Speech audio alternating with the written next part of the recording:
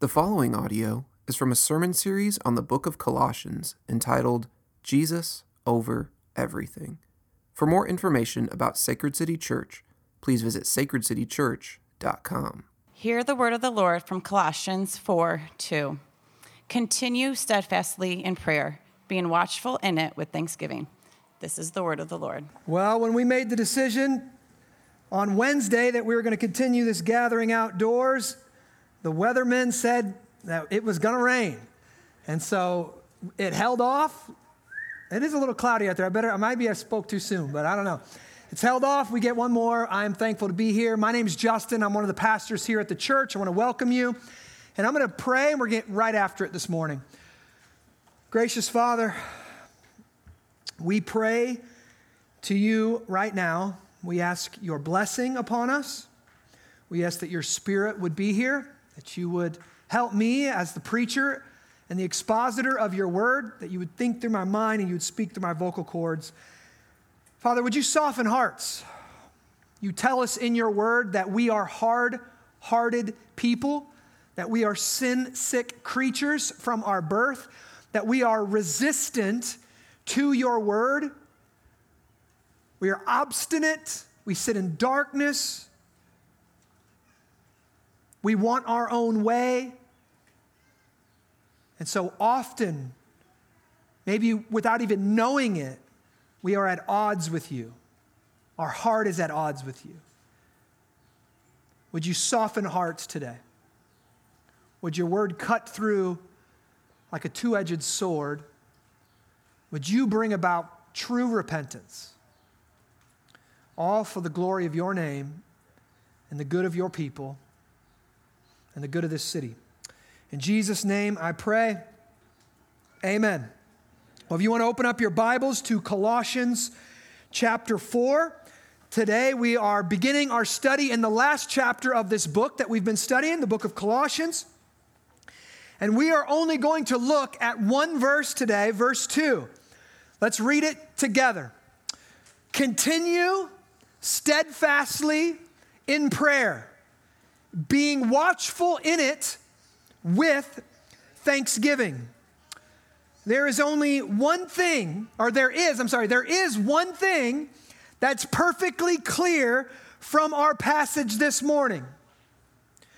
It is God's will for us to pray to Him. Now that might be a really simple truth, but I'd like for us to explore it a little bit this morning. There are a lot of situations where it is incredibly difficult to discern what the will of God is. Personally, I am deeply tired in my soul right now. Like you, I did not see 2020 going like this. And one of the most exhausting realities of being a leader of people is that you are expected to know what to do when difficult seasons hit. It's the point of being a leader, at least a good one. You better be learning and growing and building your capacity so when the tough time hits, you can actually lead. First Chronicles in the Old Testament tells of the men of Issachar that they were leaders that, quote, that they could discern the seasons and knew what Israel was to do. Now, discerning the seasons and knowing what to do is not simple even in normal seasons. When to push, when to go hard, when to slow down, when to take a break, what direction to go, how to counsel people. Should they marry that person or not? Should they take that job or not? There's a lot of variables to balance. But then the pandemic hit.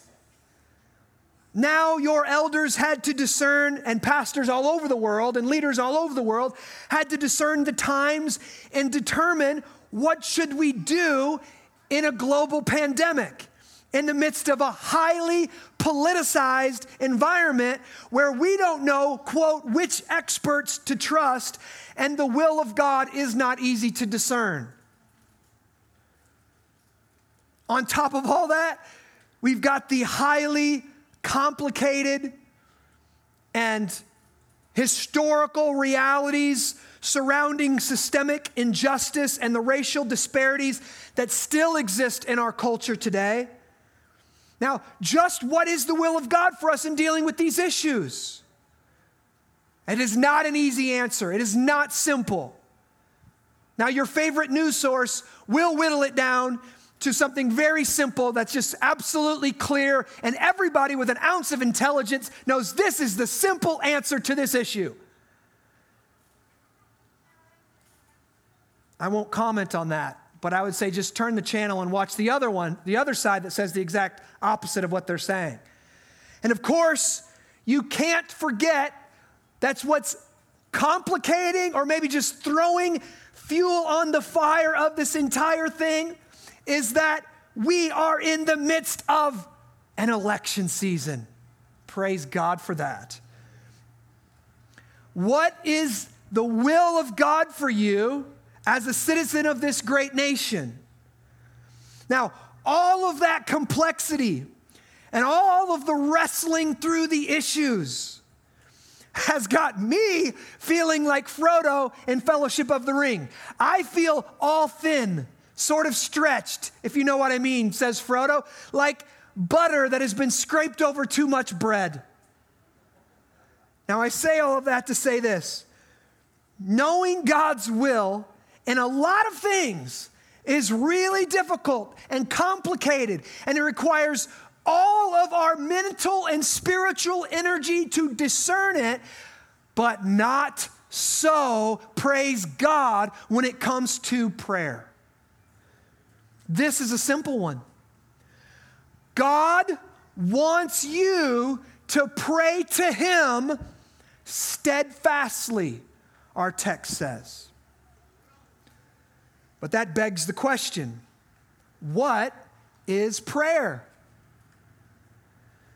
The New City Catechism that we use to teach our children here at Sacred City, and I use in my own home to teach my kids, the New City Catechism gives a really simple answer to the question, what is prayer? It answers like this: prayer is pouring out your heart to God.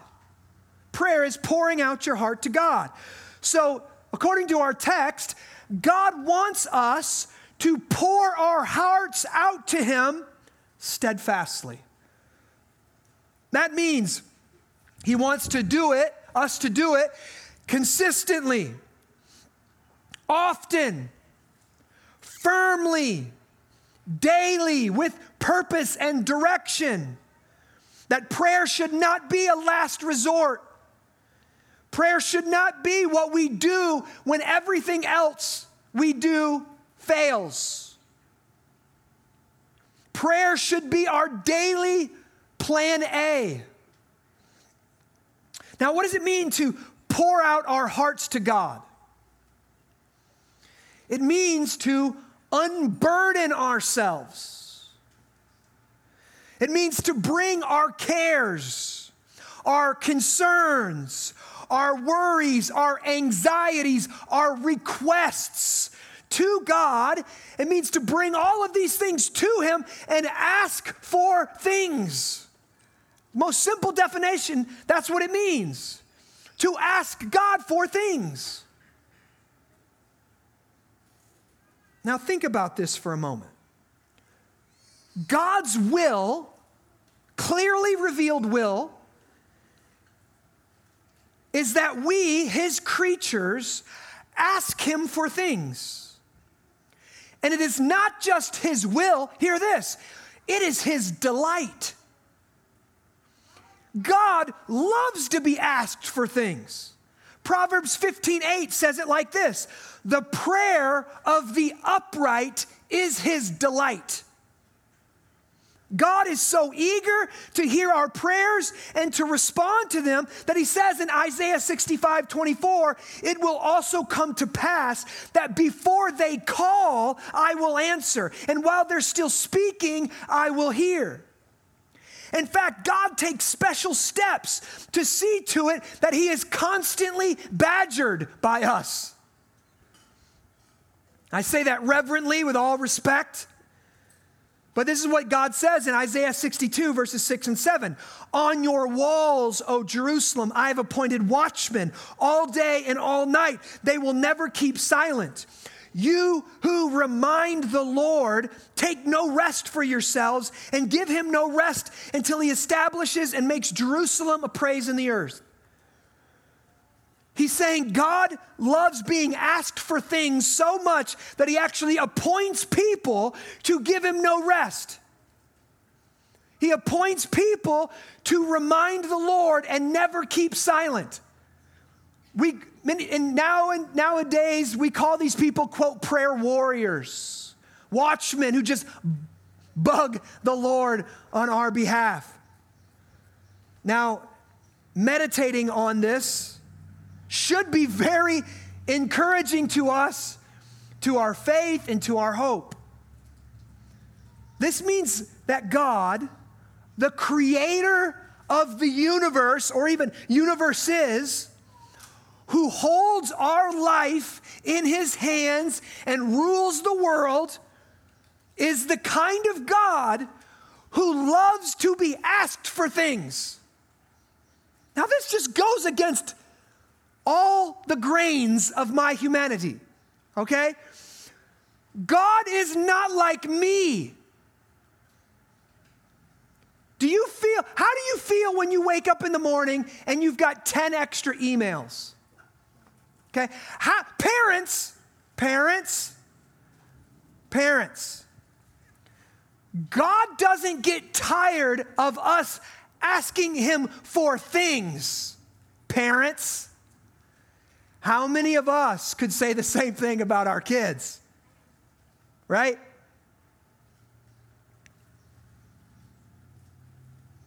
God actually encourages it. Keep asking me. Keep bugging me. Keep nagging me. Keep at it. Keep at it. Keep at it. Now, why is that the case? Well, one, God isn't like most of us. Any of us. God is the all-sufficient giver. Hear that? God is the all-sufficient giver. Now, what does that mean? Listen to what Luke says in Acts 17:25. He says this: God is not served by human hands as though he needed anything. He's all-sufficient. He doesn't need anything. Since he himself, gives to all mankind life and breath and everything. God gives us everything. He gives us the sun. He gives us the rules of creation. He gives us the air we breathe. He gives us our heartbeat. He gives us our food. He owns the cattle on 1,000 hills. He owns it all. God is all sufficient.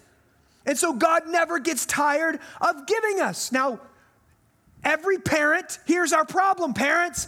We are not all sufficient. We run out of patience. We run out of nerves. We run out of energy. No, you know what? I got to call a T. I need reinforcements. I just can't go down the slide one more time. And of course, we also run out of money. But God isn't like us, praise God. God is all sufficient. He owns everything, even us. He is omni-resourceful. And because he is love, he loves to give his resources to his children. That's what love does. Love gives. And as God gives to us and meets our needs, God gets the glory. Jesus tells us it's more glorious to give than to receive. Well, God is constantly giving to us. He's giving us our breath. He's giving us everything that we need for life and godliness. He's, of course, given us everything we need for salvation. God is constantly giving to us, and therefore God is constantly showing off his glory as an all-sufficient giver. So, it is God's will for you to pray to him. And when you pour out your heart to him, He listens. He promises to meet our needs from his limitless supply. And so we can say, hear this, unequivocally, that one of the things that God is doing in 2020 is encouraging us to pray to him steadfastly. Why the pandemic? Why the racial tension? Why the political turmoil? Why? One of the things we can be sure about is God is encouraging his people to pray to him for the resources that we don't have. When it's difficult to discern the will of God, know this, it is God's will for you to pray to him. Take your cares to the Lord in prayer. Listen to this. John Piper said in response to this verse, as commentary upon it, he said this, quote, "This means that prayer is about as central to the meaning of the created universe as you can get. That God created us, according to Isaiah 43:7, for his glory, which we now see means that he created the universe so that persons created in his image would look to him to satisfy all their wants and needs so that they would get the joy and God would get the glory. When we express this looking to God, we call it prayer. So prayer is not some small thing. It's not some marginal thing. It is not some incidental thing to the Christian life. Prayer is at the heart of how God created the universe, how and why God created the universe. So think about that. Why is the galaxy so big and you feel so small? Because God is that big or bigger, and you are really that small. That's challenging to me. In a lot of ways, this is counterintuitive. Didn't our parents raise us to be independent? We learn in adulthood to stop looking to others to meet our needs, to take responsibility, to exercise discipline, to carry weight. We want to learn how to figure things out and get stuff done. Our goal, rightly so, in maturity is often self-sufficiency, to be independent. I don't want to look to my parents. I don't want to look to society. I don't want to look to the government. I don't want to look to anybody else. I want to look within, stand on my own 2 feet, and be responsible. But guess what? That is not the goal of Christian maturity. Sure, we should not be looking to any person or government to meet our needs. We should be looking to God himself. But listen to this. We should be growing more and more dependent upon God for our needs, and that dependency is actually expressed through prayer. God, I need you.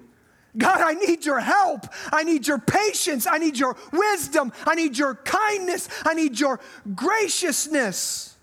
I need your mercy.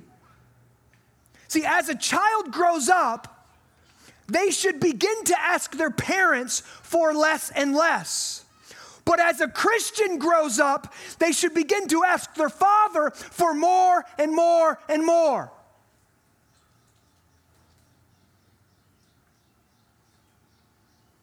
Think about that.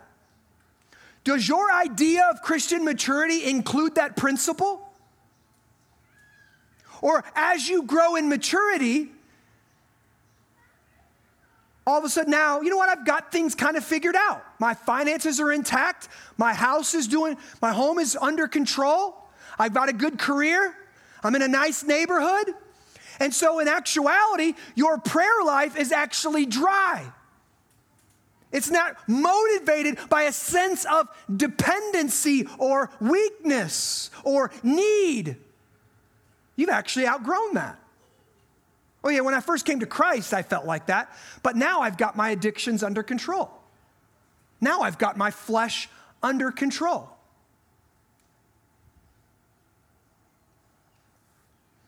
And listen, this is why I think Paul throws this other command in this command to pray. He says, pray steadfastly. Look at this. He says this, but be watchful in it. Be watchful. I've already used that term from the Old Testament, the watchman on the walls.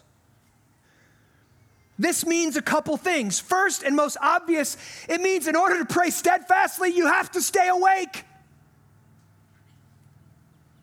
You have to be vigilant and be alert.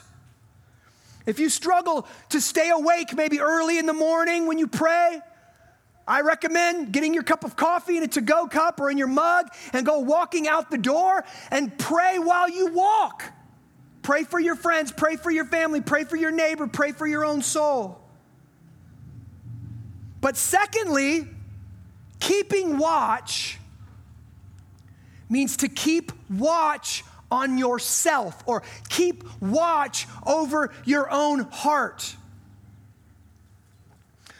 1 Timothy 4:16 says this, keep a close watch on yourself and on your teaching. Persist in this, for by so doing, you will save yourself and your hearers. Listen, it's pretty easy to turn prayer into some kind of online shopping cart.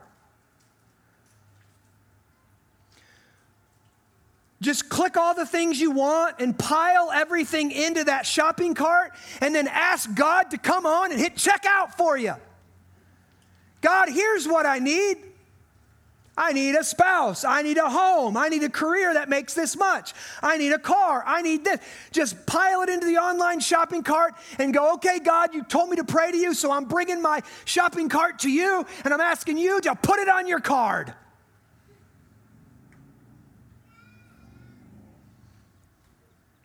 Now listen, God does want us to bring all of our needs to Him,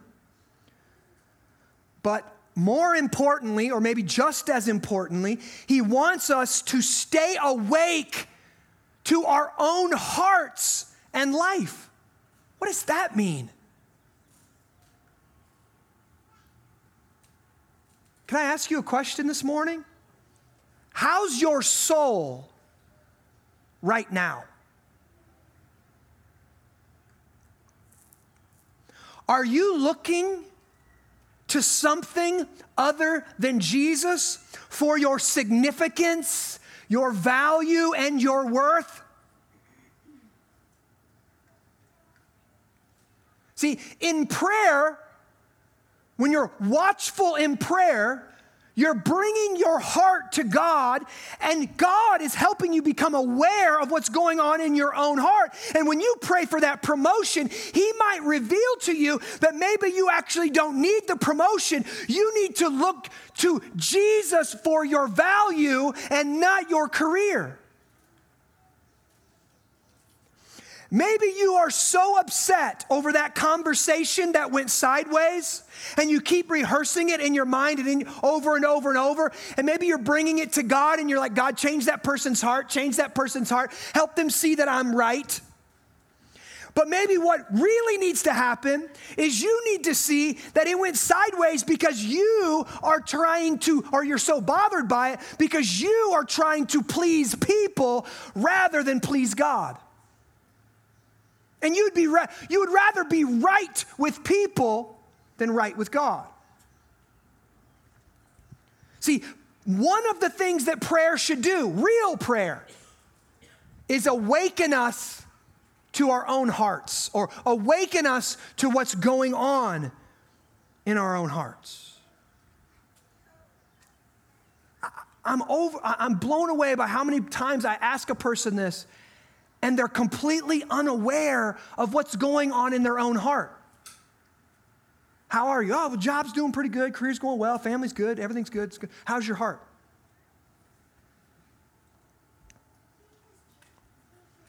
Right? They have no idea. Listen, the Bible tells us, and you know this if you know some scripture, the Bible tells us that, quote, the heart is desperately wicked. Who can know it? But guess what? He answers that question for us. He answers that question. Who can know it? Well, Luke 16:15 says Jesus knew the heart of his listeners. He said something, he knew what was in their heart, and so he could respond to it without them even asking questions. We also learn in Acts 15:8, God, who knows the heart, showed that he accepted them by giving the Holy Spirit to them just as he did to us. We don't know what's in our heart, but Jesus does and God does.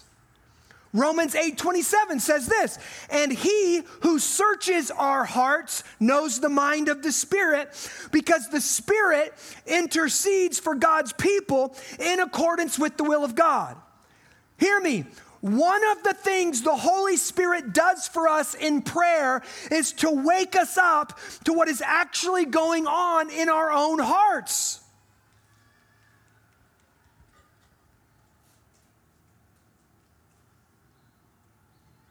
What's driving your anxiety?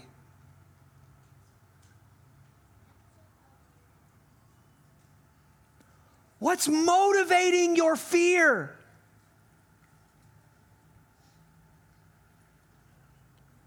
What's behind that behavior that turns you into, quote, a control freak?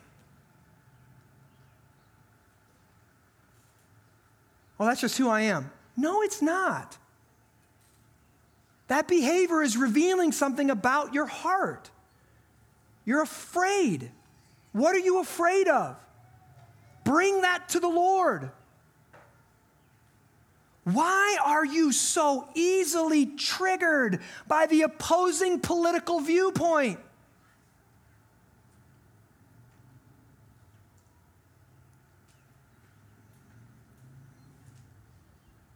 Maybe you are putting more of your faith and hope into politics than you are into the gospel of Jesus.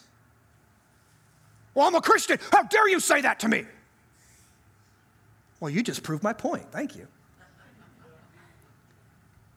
If you understand what's going in your heart, we are always tempted to lean. That's what faith is, leaning, not putting our whole hope in Jesus. We want to tiptoe into Jesus, put a little bit of weight in Jesus, and the rest of our weight into Supreme Court justices. That's what we need. All we need is the right ones in the Supreme Court.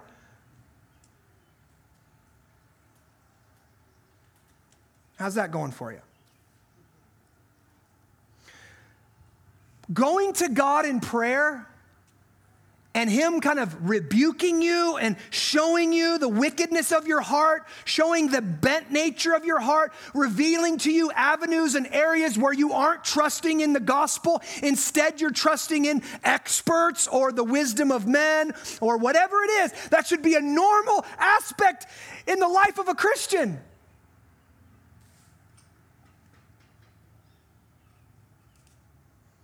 If God isn't exposing sinful areas of your heart often, I'm going to say on a weekly basis, areas where you're not fully trusting him, then you most likely have a superficial relationship with Jesus and you aren't praying steadfastly and remaining watchful in it. You might be, in the words of Jesus, going through the motions.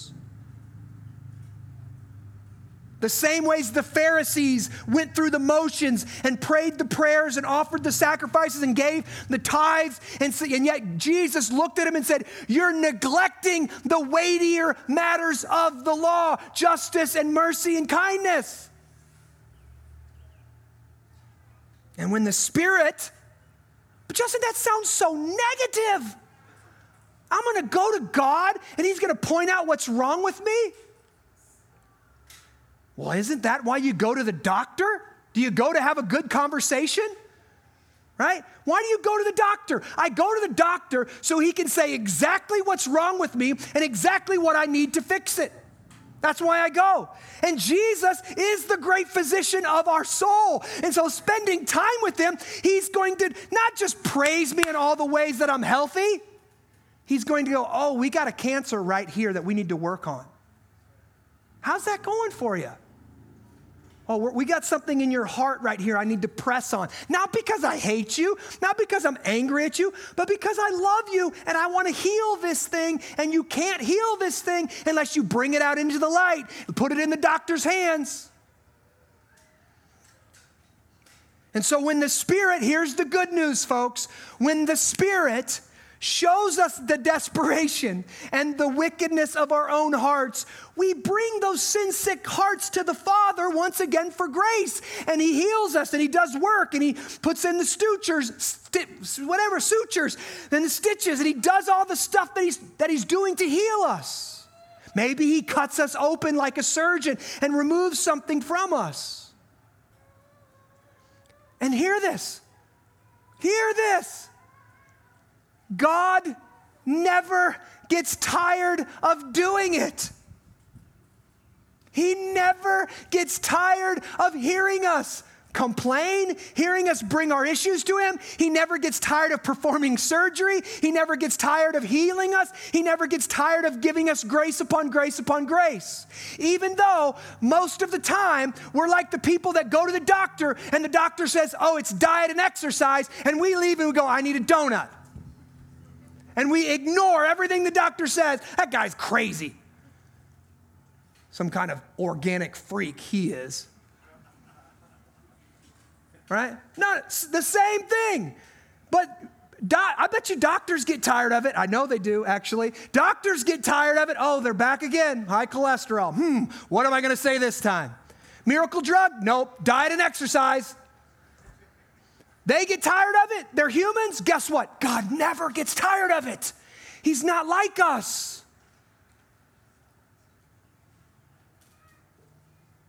And lastly, as I close, from our text this morning, Paul shows us that our prayers, they should be steadfast, watchful, and look, sprinkled with thanksgiving. With thanksgiving, he says. Now, I want to remind us, when we are going to God and we're asking him for things, we're doing that after Jesus has already given us everything for life and godliness. That our eternal salvation is secure because of the work of Jesus. And that means no matter what is going on in our life, we still have a lot to be thankful for, right? We still have a lot to be thankful for. Why? Because Jesus Christ came to this earth. He left heaven. Can we just all say how crazy that is? To leave the perfection of heaven to come walk this sin-sick, broken world. Jesus came in the midst of racial tension. Samaritan, Jews, Jew, Gentile, in the midst of religious confusion, in the midst of a horrible healthcare situation, all right? Jesus was born before modern medicine, right? He entered into that. He knows what it feels like to be us. And yet Jesus lived a life of perfect dependency on the Father, praying every single morning, leaving the crowds. Even though they needed him and they demanded his attention, he would leave them and he would go and he would state his dependency on the Father. I can do nothing but what the Father's given me to do. I can say nothing but what the Father's telling me to say. I am completely dependent upon God. And yet Jesus, he goes even farther than that, church. He shows his utter dependency upon God by willing to be abandoned by every single human on the planet. Crucified at the hands of a corrupt state. Crucified at the hands of self-righteous, religious, conservative leaders. He was abandoned by the political and religious sector. He was abandoned by all except God. And maybe even on the cross, he was abandoned by God. In the garden, he said, Father. He cried out. If there's any other way, don't do it. If this cup could pass from me, let it pass. We sing songs that say the Father turned his face away and gave up Jesus on the cross to be crucified and to be spiritually cut off from the Father. Why? So that we could be brought in, so that we could be forgiven, so that we could be given life, so that we could be saved. And that means our eternal salvation is secure because of Jesus and Jesus alone.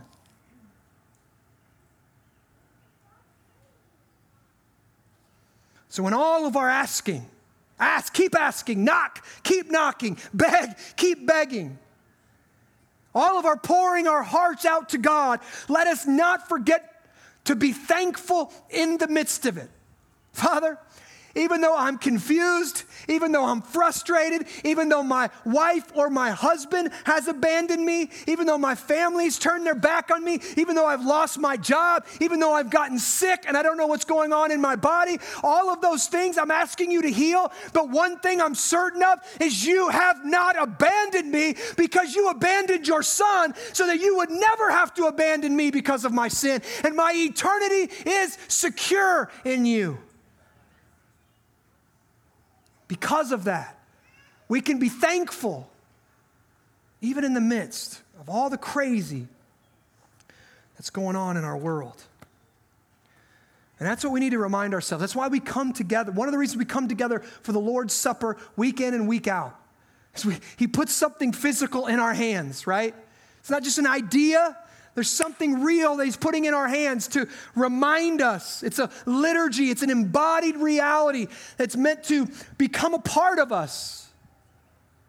Every week we come in for grace, and every week he meets us here. Every week he gives us grace, and he is not tired of doing it. Please hear that. Your struggle with sin feels impossible because it is in your own strength. You failed again this week. The world, your flesh, the devil, your sin has convinced you that God is tired of you and his grace has been worn out. But that is not the revealed will of God. The revealed will of God is his mercy is new every morning. And he says, pray to me steadfastly. Come to me every day and I'll put grace in your hands. That's a good word. Let me pray. Father, I thank you for the grace of Jesus Christ, for the welcome of a Father, not because of our efforts, but because of the effort of the Son. We come to you this morning. You say to us in your scriptures that on the night that you were betrayed, you took bread and you broke it and you said, this is my body broken for you. And you took the cup and you said, this is my blood poured out for many. The Apostle Paul tells us that as often as we gather together, we should partake of it in a worthy manner, that we should proclaim the Lord's death until he comes. And so that's what we do. We partake of this grace, this sacrament that you've given us today. And we come with repentant hearts, with needy hearts. We need grace. We come with greedy hearts, greedy for more grace. And you meet us here gladly. Thank you for this, Jesus. Pray all of this in Jesus' name. Amen.